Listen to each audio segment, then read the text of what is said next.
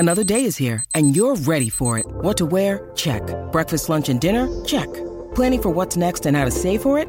That's where Bank of America can help. For your financial to-dos, Bank of America has experts ready to help get you closer to your goals. Get started at one of our local financial centers or 24/7 in our mobile banking app. Find a location near you at bankofamerica.com/talktous. What would you like the power to do? Mobile banking requires downloading the app and is only available for select devices. Message and data rates may apply. Bank of America N.A., member FDIC. Hey sports fans, Coach Nick here, and I just wanted to drop in for a quick second to tell you that this podcast is really gaining popularity, and in order for us to continue growing like this, I'd love it if you could rate and review us on iTunes. Plus, I'm always excited to hear feedback and continue to improve our content based on what you want to hear. I know I'm in. Are you? Was George Karl right to criticize Melo and Kenyon Martin for not having fathers while growing up? How do coaches need to communicate with their players now compared to 30 years ago? Do you realize how good Jabari Parker is? The only question left is, say it with me, you in?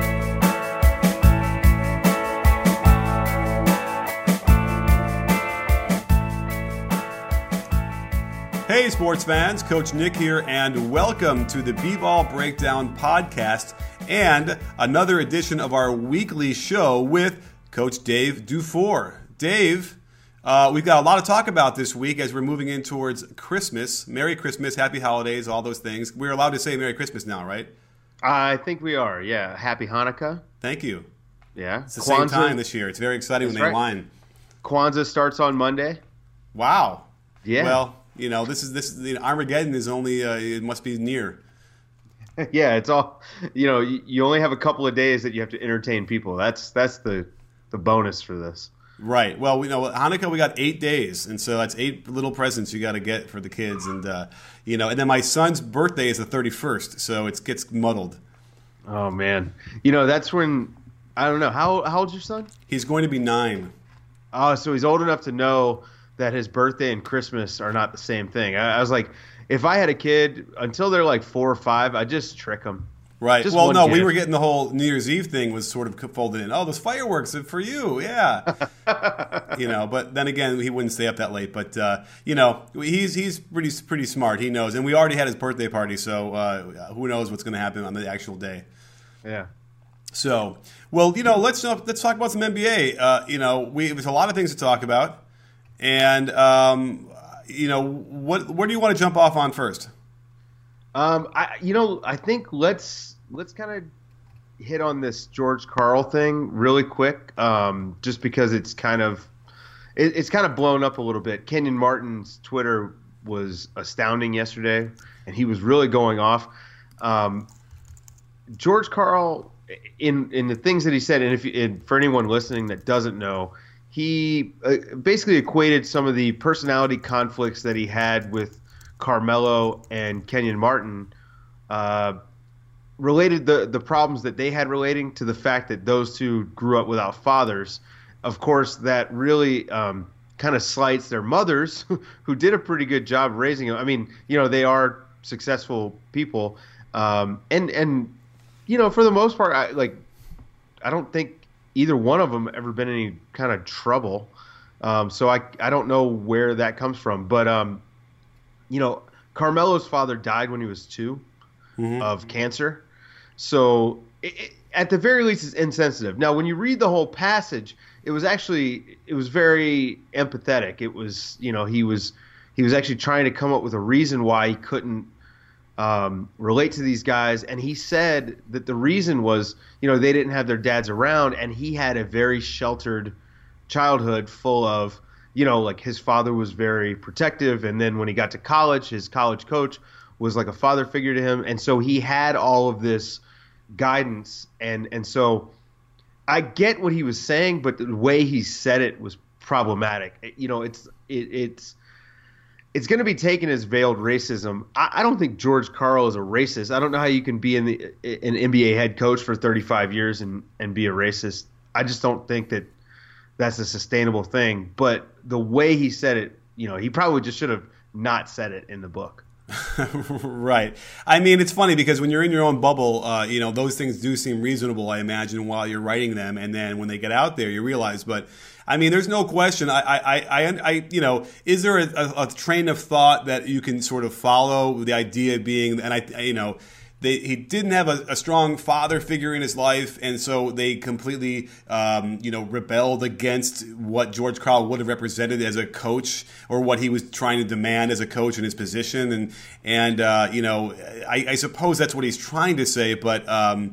When I was coaching at the high school I was when I was an assistant, and the head coach would talk about that, where we would look at the players that we did have, issues with in terms of following rules. And, he would point out sometimes that, like a lot of the times it's the kids that don't have fathers who tend to, there seemed to be something more than enough to look at it as a pattern, but doesn't really excuse anything, because your job as a coach is to connect with your players.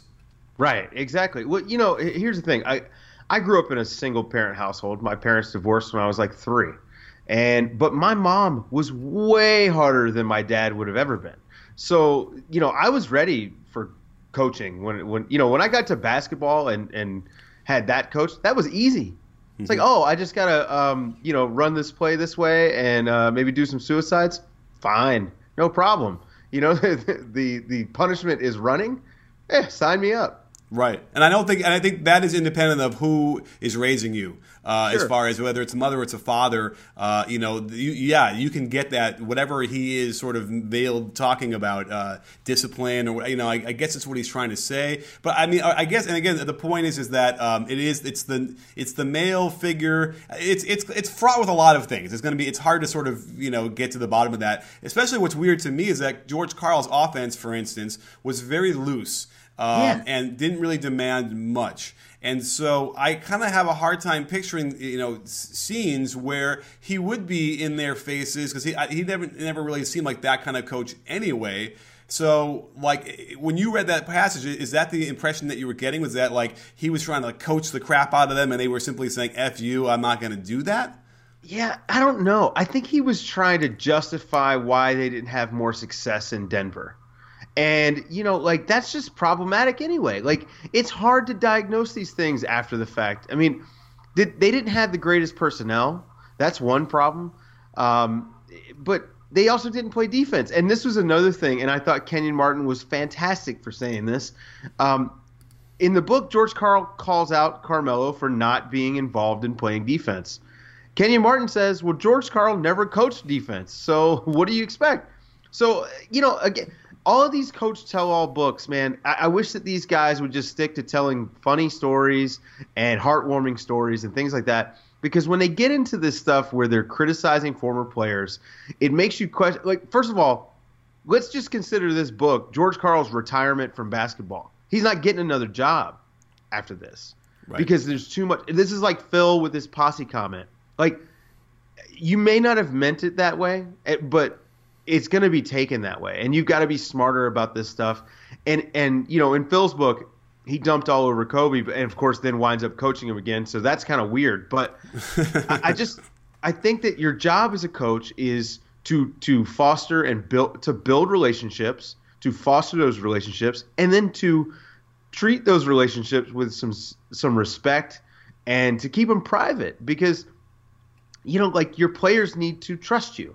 And if you're going to tell the media this stuff, think about how are players going to react to coaches that are coaching them now after all of these coaching tell-all books have come out. Right.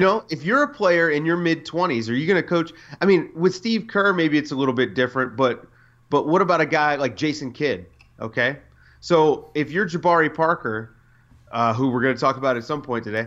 If you're Jabari Parker, are you going to trust Jason Kidd? Jason Kidd is going to write a tell-all book in 15 years about the time that Jabari Parker, I don't know, stubbed his toe and didn't want to practice or something stupid like that. So I think it's problematic for the NBA and basketball as a whole, not just George Karl in this one particular instance, but it's a bad look one way or the other, no matter how it meant it.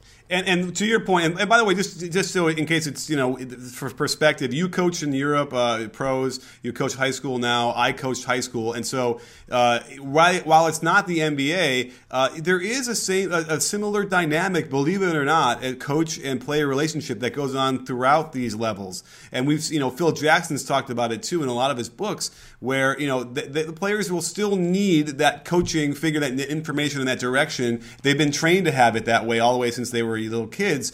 So, our perspective actually is valid on this kind of thing. And so the other thing about George Karl is, like you said, he's not getting another job. And he's had health issues. So clearly he needs to, probably to me it sounds like he needs to sell this book. He needs money. The publishers for sure saw this stuff and they just saw the money printing. Right. Yeah, and he probably is looking at that going, I'm going to be around for another 20-some years, whatever it is, and maybe in my bank account, and so it's like I wouldn't want to get in the way of him, making money off of his of a book, but he'll have to know that this is going to be a real problem for him, and he's going to take a lot of crap, and either he cares or he doesn't. But again, the point and the learning thing for this for other coaches, like you said, is that it's not really okay on every level to sort of pull the you didn't have a father so you're not coachable card, because that just sort of says, all right, well, you're just some sort of relic from a time when coaches could paddle players or whatever, and that we haven't had that situation since the 80s probably. And he did coach in the 80s. I believe he was a head coach in the 80s, right? So that's probably, what he's kind of clung to this whole time, when a lot of the younger coaches understand that dynamic doesn't really work. And you know what? It probably didn't even work back then.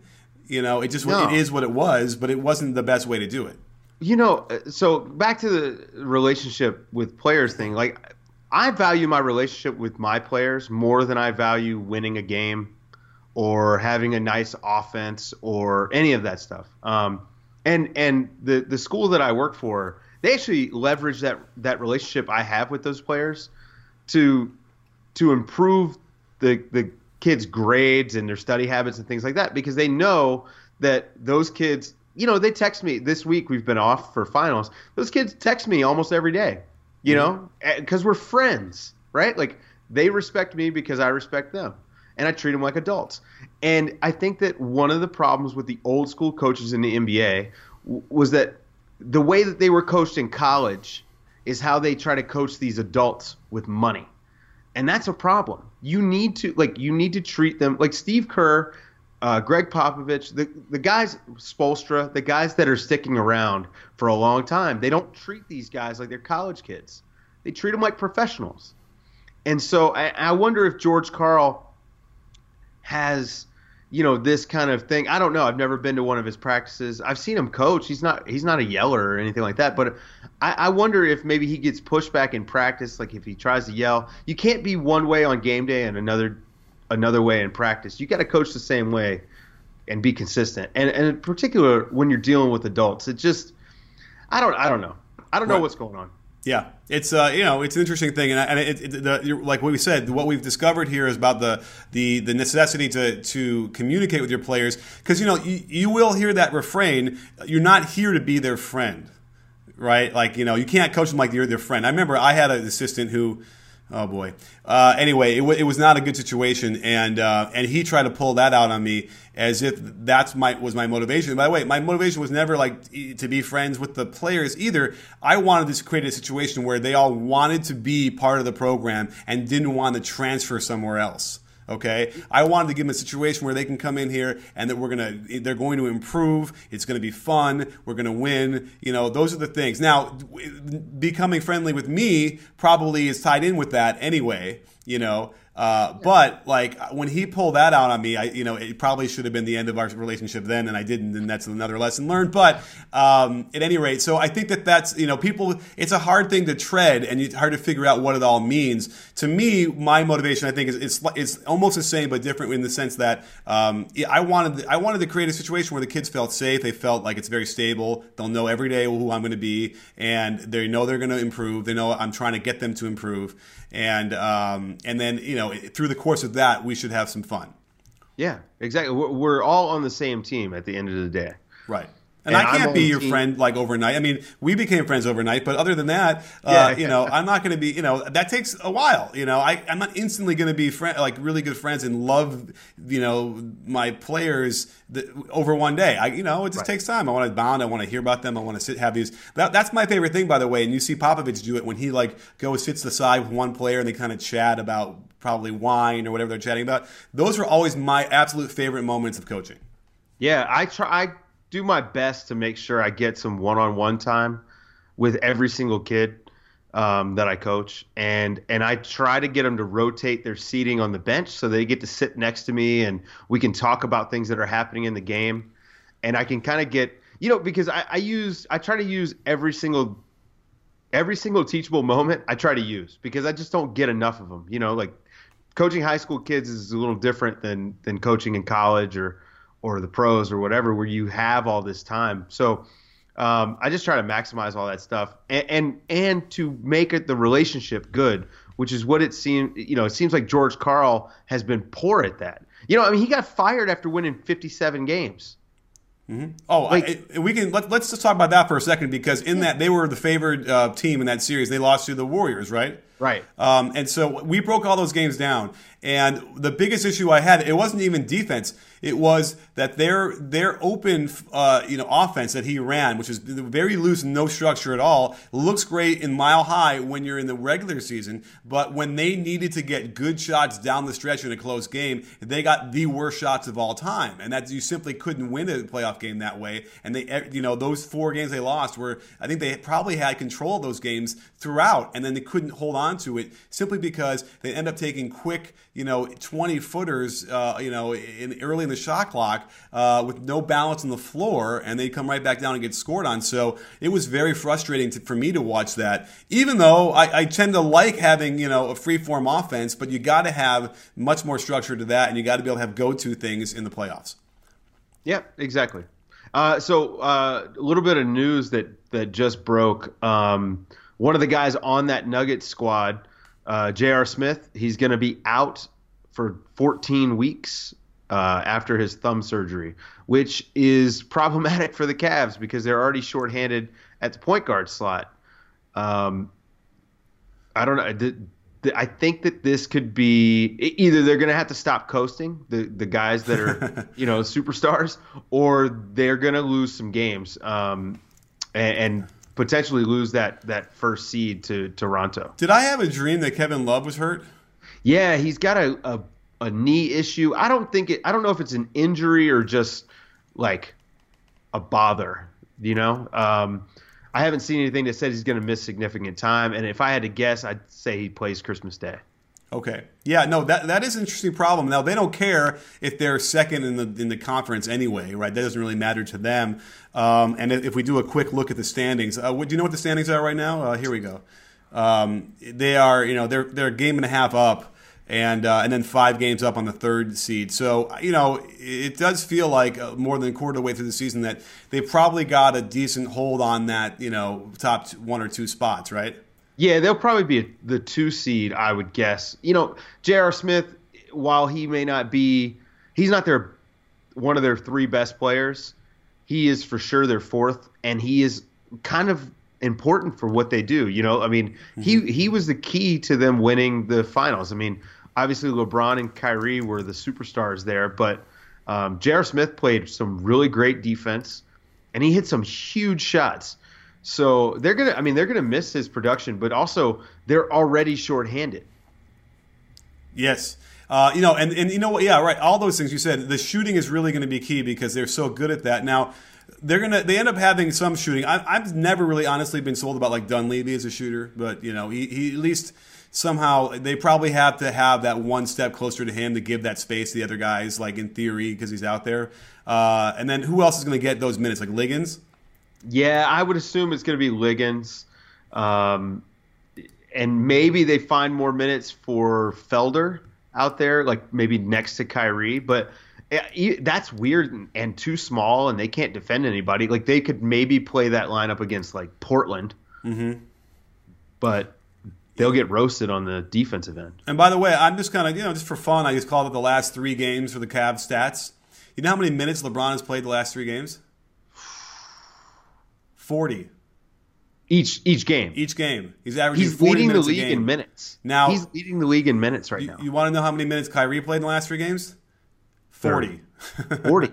Oh, my God. 39.7. So that's a real interesting problem here because, and they're winning, so it's not like that's not working, but this is going to be a serious problem for them if they continue to grind it out like that. Well, LeBron has been playing for 13 years, right? Like he's played longer than Magic. He played longer than Bird.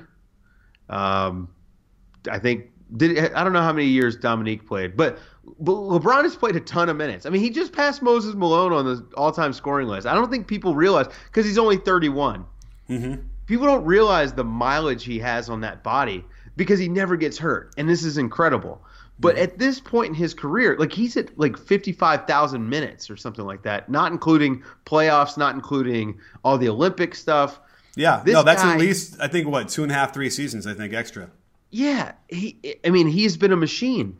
But, eventually every machine's going to break down. Father Time is undefeated. Right, and not even saying he's going to get hurt per se, but you can just see there's a lack of bounce. He's not. I mean, his defense, and I was watching a little bit of it recently, is really he's just and he could. We all know he can turn it up and be a lot better, but there's a lot of instances here where he's just sort of not interested. And and I get it. I sympathize with the fact that all those minutes are racking up, and he knows how important the regular season is or not. So it's I kind of like to have a standard and think that in the regular season you still should play hard and really do it. But I'm not going to really go off on that necessarily. But the problem is if it's going to keep the games closer because of that, and he's got to play more minutes because of that, and then at the end of the year he's tired because of all that, more tired. Well, then that's a chain of events that you could have connected to him coasting earlier.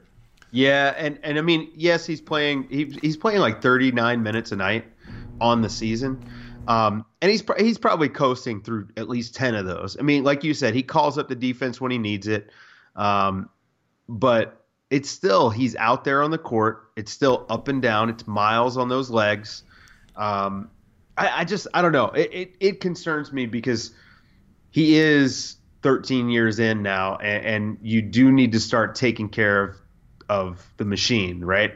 A lot of people, they talk about during the 80s and everyone played 82 games and all this stuff, but they're taking better care of their bodies now, and just because they did it 30 years ago doesn't mean it was right. The right way to go is what we're going toward, which is trying to get rid of the back-to-backs, limiting minutes, monitoring workload, things like that. I mean, well, I will say this: even though whether it's right or not, the comparison is there. Like these guys did it on commercial travel, right? And so meanwhile, the other people here are saying, "Oh, I'm getting hurt. I can't do it now." So I kind of get that there is that old school comparison there, and I also think that yes, they should stop that. Should extend the season, make it longer as far as days, and so there's less back-to-backs without question. And then for sure, it's great that they have private travel and cryo chambers and whatever. And it's the problem here is that LeBron could easily do his 2-week sabbatical to Miami, whatever whatever you want to take from that, and then he'll come back as good as new. He looks fine. I mean, he took off 2 feet off near the dotted line for a dunk and wasn't going to make it and ended up losing the ball on the way up. But I think he lost it sort of because he realized it wasn't going to be a dunk. You could just see it there, and of course I got so much shit from everyone saying I'm a hater because all I do is point that out. But by the way, I do sort of relish the notion of the underdog, right? So if the Bucks are playing the Cavs, I'm probably going to sort of get this visceral cheering for the Bucks just because they're young, they're upstart, they're not intimidated. It's sue me, I guess. Yeah, I'm with you on that. Because it's easier to get excited about the new thing. I mean, this is where we take LeBron for granted. Okay, LeBron I am at the point with LeBron where if someone wants to argue that he is better than Michael Jordan or has had a better career or whatever you want to do, I'm not going to argue against that. Now, I still think Jordan has been better, but it is more of a 1A, 1B conversation than it is one and a huge gap and LeBron is 2. LeBron has been that good. And you know, I watched Jordan. I mean, Jordan was my guy like when I was a kid. So of course I have like these you know, visions of grandeur with Jordan. And I saw every single big moment Michael Jordan was in.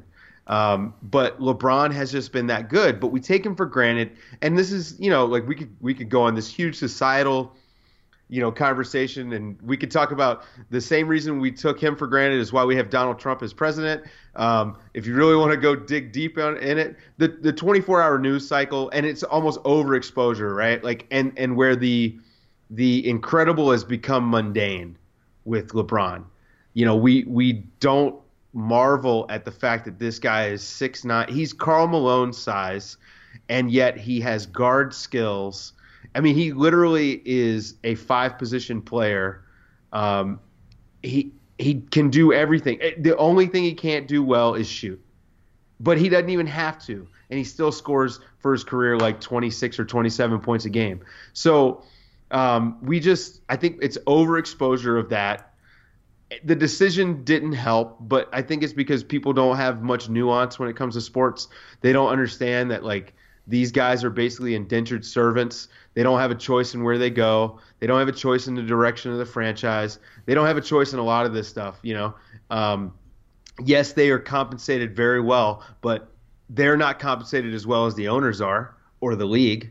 So they're still, like, within that hierarchy, they're still, you know, kind of the middle class. And the middle class is just perpetually screwed in every single, you know, no matter how you want to look at each part of life, the middle class is always getting screwed. So, yeah, that's my little rant. Well, to be fair to the owners a little bit here, the players don't have the expenses that the owners have. Absolutely. And or the risk. You know, so that 51-49 split, while it's in favor of the owners, you know, they have to run stadiums and all that kind of stuff too. But listen, everybody's doing pretty damn well. Right? Yeah, exactly. Well, this is why we got this new CBA so quick, because, you know, the money is coming in and everybody's happy with it. And that's great. That's good stuff. And they added a lot of stuff to take care of guys when they're not, you know, it's not the LeBrons that need this money for when they're done. You know, it's the guys that play 3 or 4 years, you know, tear both of their Achilles or something like that. And then, you know, hey, now I've got to go find a regular job. And that they need that little bit of a safety net, right? Like, and it's great that got taken care of. That's awesome. I think that this is like one of the best CBAs in any sport in recent memory. Right. And then the salary cap itself was revolutionary when they put it in, and it really is, you know, the model now going forward. And I think, you know, I wish perhaps the rest of the country and our politics could work more like that, because there seems to be a common goal, whereas other, you know, regular businesses, you know, will sink our economy to have a positive quarter, you know. Yeah, well, I mean, so there's a partnership with the NBA, with the league and the players, there's a partnership, right? The teams and the players, there's a partnership. Whereas with business in America, business in general in the world, their goal is to separate you from your money.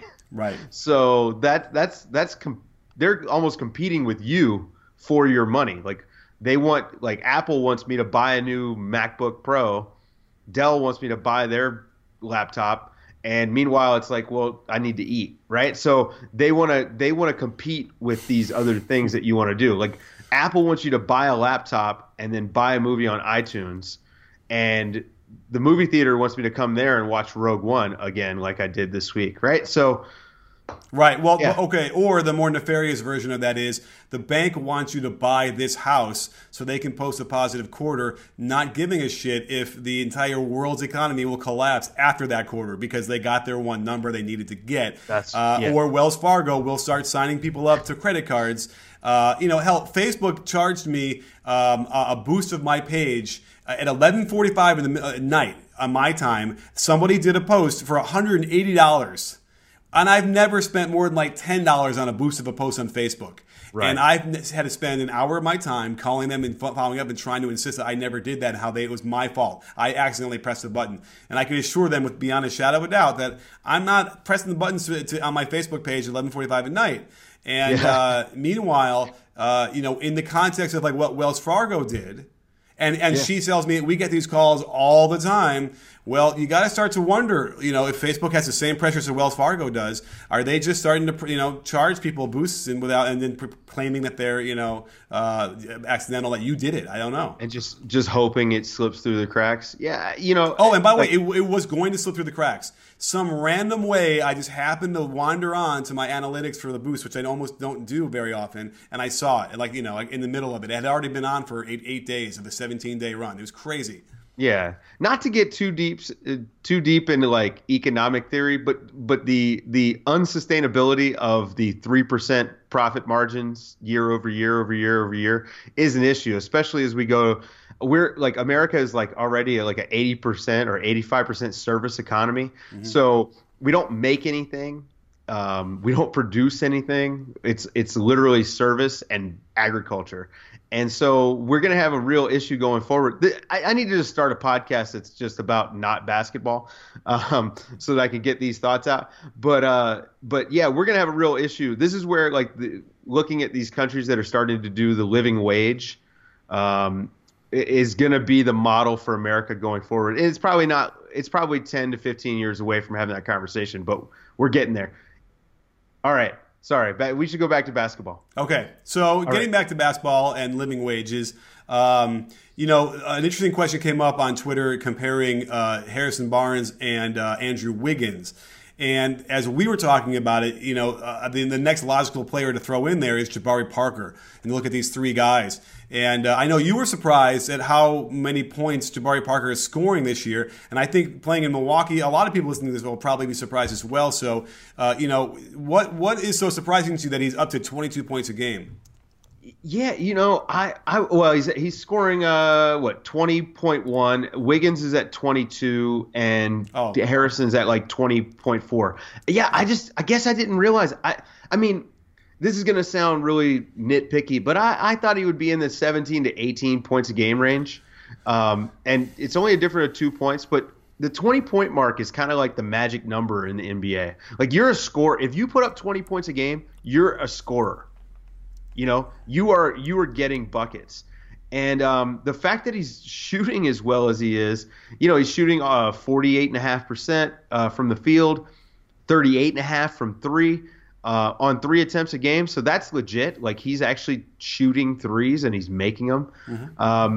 It's really impressive. And I'm going to say this again here. I've said it on Twitter and been lambasted for it, but he looks so much more athletic. I mean, obviously from a body standpoint, he looks more fit, but the way he moves on the court, his quickness off the dribble, and just his explosiveness in general. He dunked in traffic from the circle at the free throw line during the week. He has dunked on so many guys this year. And the big knock on him coming in, remember, he was not an athlete. Right. He was Carmelo Anthony as a scorer, but he just wasn't athletic. Well, here's what happens in case people don't recognize, like when you have the ACL tear, you have to just assume that they're going to repair it and it's going to be stronger than it was before. And like, that's not even the issue. But then in the rehab, you end up doing explosive and flexibility training that you probably never had done before. And so you're now moving a lot more efficiently and you're loading a lot better to jump and to move. And so, it's kind of like when Steph, after his ankle stuff and he learned to open up his hips, he became a different athlete out of that and much more explosive and quick. And it's the same thing here with Jabari Parker. So the knee is no longer the issue. The mental part of the knee is also, I think he's gotten over that. And what you have left is a guy who's now trained in the way that he probably could have and should have done earlier. And we're going to probably see kids younger develop more of these better habits, even if it's just foam rolling to get your hips loose, and then understanding the correct way to get your butt back and load to jump. So now we're having the benefits of both worlds here, almost as if the knee injury was like a good thing for him. And here we are. When I said 22 points a game, I'm sorry. I was looking at the per 36 because I wanted to normalize to compare. The one thing about this, though, which is amazing to me, is how similar these numbers are between Barnes, Parker, and Wiggins. It's like they're almost identical, really, when you go through the per 36. Yeah, and I think the big difference is you can account for, Jabari's on a better team than Barnes and Wiggins. He's got Giannis there playing point guard, and he's super dangerous. I just think that, if you swapped any of these guys, you'd probably get pretty similar production, which is incredible. Harrison Barnes was my pick for most improved player this year, just because I know that award is generally chosen by he jumped from 9 points a game to 18 points a game. He must be the most improved, where really it's about minutes and opportunity. And I knew Harrison was going to be a higher usage. This year, he's using about 27% of possessions when he's on the court, which, he was at 35 for a while there. I think that maybe his touches are going down just a little bit, but obviously Dallas has huge personnel problems, and that can account for a lot of the issues that he's having as far as, when you're comparing the numbers with Jabari. But I have an issue here in what you said. Uh-oh. Now, let's look at Milwaukee for a second, because you said that he's on a better team. Yeah. Right now, they're 13-14, losing record, 9th in the conference in the East.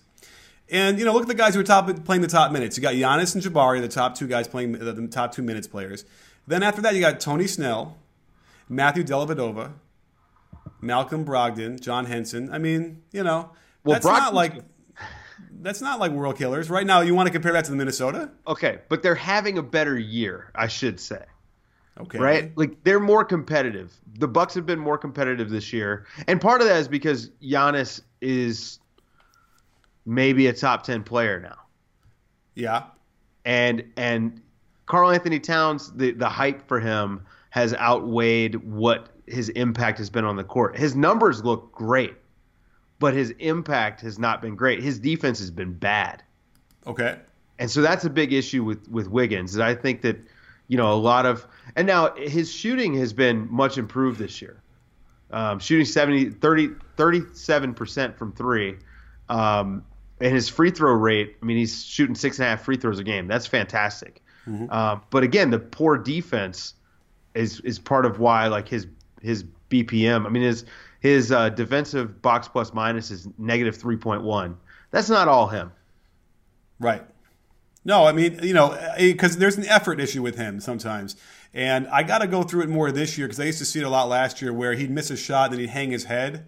Or the team would miss a shot. He kind of jogged down, hanging his head. Really bad body language, which, it's not necessarily the kumbaya notion. It is you're not engaged, and then when you have to play defense, now you're not ready, and you just kind of let those things bother you, whatever it is. And there's no question that that's a team-wide issue with the Timberwolves, which is really just bizarre. And it's a troubling sign. If Thibodeau can't get in there, and defense is usually the easier thing to teach and kind of install. We saw that when he first took over in Chicago. He was able to really quickly get that up and running. If he has that much trouble and it continues throughout the rest of this year, that's a problem. Yeah. Well, this is the body language thing is part of why I'm higher on LaVine than I am on Wiggins. And I think of those two, LaVine is more untouchable than Wiggins. I think they're more likely to trade Wiggins than LaVine. LaVine has a scorer's mentality. Mm-hmm. It's kind of like Russell Westbrook. How can Russ keep shooting all these bad shots? Because he doesn't remember the bad shots he took before. He's only thinking about that next shot. And so LaVine has kind of got that little, whatever that gene is that allows you to do that, he's got that. Well, also look at it this way real quick. LaVine and Russ were both sort of slightly unheralded coming out of high school. And made their marks early in their college careers and had that chip on their shoulder. Well, Wiggins has been anointed for a long time and has had that pressure on him. And we've seen that in the past of kids who haven't even made it as far as Wiggins, who have kind of struggled with that weight and have not been able to translate that into a ferociousness that will get them over the top. Listen, the fact that he is like he is, and he's probably just a nice, quiet kid, and he's scoring 20 a game is great. 22 a game. It's hard to criticize the guy. But defensively, if you don't have that chip on your shoulder and you want to get up in those faces and prove to everybody that you belong, then you're going to have your lunch handed to you every night, and that's going to hurt the team as well. Well, it's funny that we're comparing him. One of the guys we're comparing him to is Harrison Barnes, who's almost the same. These guys had a very similar path to the NBA. Heralded in high school. Harrison Barnes, the Black Falcon. That was a high school thing. right? Like that whole thing. Like he was thinking about his brand in high school, and then he had kind of a. Now he stayed in college longer, but he had this weird college career. Was still a lottery pick. Of course, Wiggins was the number one pick, but kind of up and down in Golden State. Of course, what they were asking him to do, he didn't have to do very much, and now is starting to come around. Now that he's getting more opportunities with Wiggins, he's got all the tools to be the best defender in the league. He's fast. He is very agile. He can jump out of the gym. He's got long arms, and he's smart. Like he knows what he's supposed to do. It is just really strange, and this was why everyone was so high on the Timberwolves coming into the season, is because of his athleticism. You've got Ricky Rubio, who is already a really good defender at the point guard, and then Karl Anthony Towns, who's people were saying that he was going to be in the top 3 for MVP voting this year, and so. Yeah, they've regressed defensively. And we've talked about this before. I think it's time for Tom Thibodeau to readdress his scheme. Instead of trying to force these guys into it, find something that works. Yeah, I guess. I mean, he's a pretty strict no-middle defense guy, for instance, in ice and everything like that. And I went to the UCLA game on Monday, and they play like pack line and allow sort of force middle. And I was squirming in my seat watching it. I mean, we had like great seats and watching real close. And it's like I can't fathom like that way of defense, especially in the NBA. And Western Michigan was like hurting them that way. They were getting all these offensive rebounds. They were collapsing the defense on the middle penetration. So, I don't know if the scheme.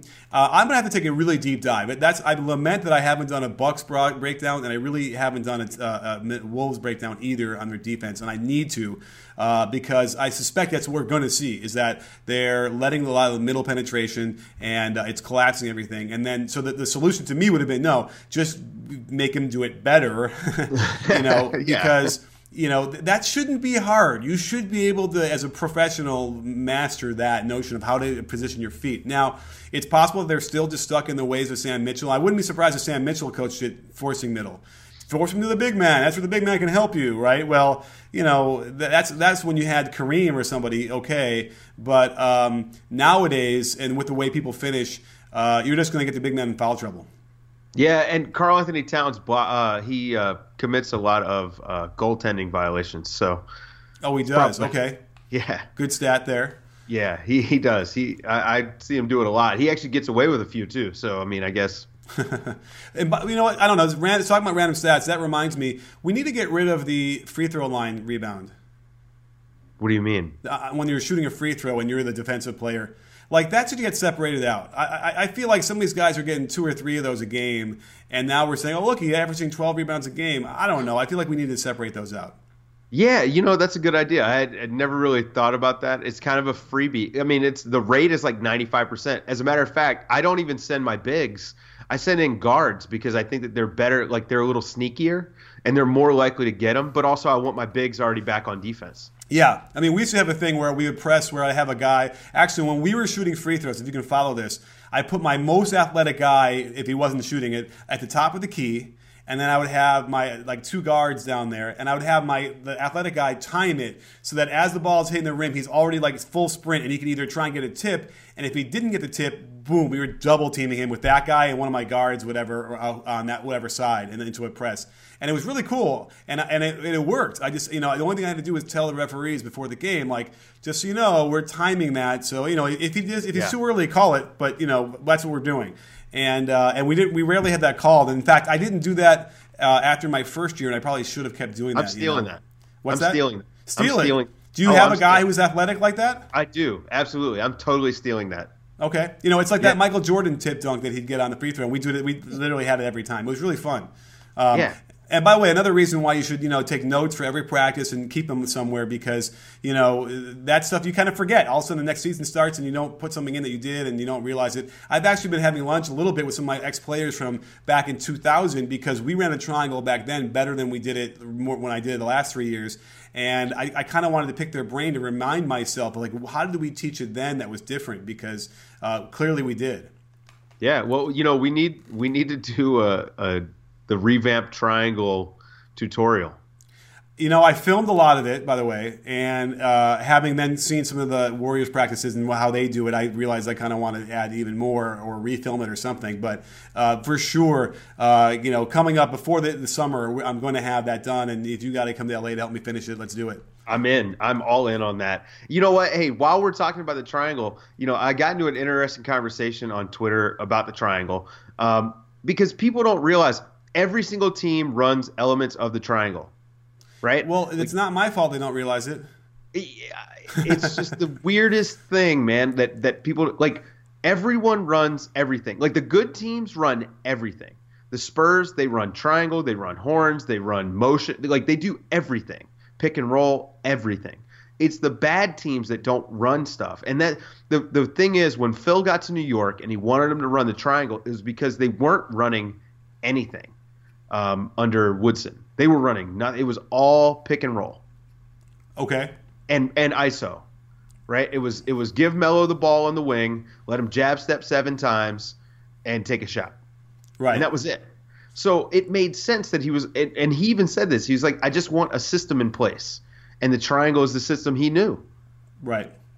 So I have to do this video. I'm going to do a video soon on the Knicks, just showing you their triangle offense sets. They only do it like 5-6 times a game, so I might take 20 or 30 of them to show you the shots they're getting out of it because they're terrific, and for the most part. And so it's like, and then if other teams are running elements of it, it's not like, because then the argument goes, well, they're not running the pure triangle, so it doesn't really count. But like the bottom line is, if you want to trash the triangle, well, then you can't sort of separate and say, well, just that element is good, or that element is good. Oh, that part's fine, but their whole thing is bad. You can't say that.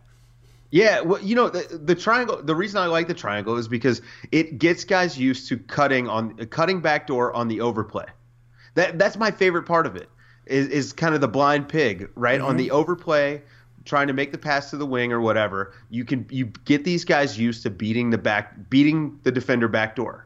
And so the layups that come out of the triangle, like Jordan was all about the mid range, right? Like, but Jordan was amazing at the mid range. So of course that's what you're going to see there. But people forget about all the backdoor cuts to Scottie, and Rodman on the backdoor cuts even. Mm-hmm. It just, I don't know. Horace Grant got paid because he was good at making a cut. Then he also developed that really good mid-range too, and just about beat the Bulls with the Magic that one year with just on that alone. To me, the triangle is simply an offense that generates open shots. Now, if you're the mid-range guy, it's going to generate open shots for you in the mid-range. If you're a three-point shooter, it's going to, Steve Kerr never had problems getting three-point shots when he, out of the offense. And so that's really what I would stress. And I think the other best part about it are a couple different things. There's always a progression to something else. There isn't just like we try flop, you didn't get a shot, okay, pick and roll on top and hope for the best. No, there is always a progression right into that. When I would coach it, I would say I never ever want to see someone dribble the ball from the wing to the top, hold up a finger and call a play. No, it's one pass and blam, you're right back into one of your attacks based on where the ball is. And that's huge because the shot clock is running down, and you can generate 4 or 5 extra good shots a game that way, and that could be the difference.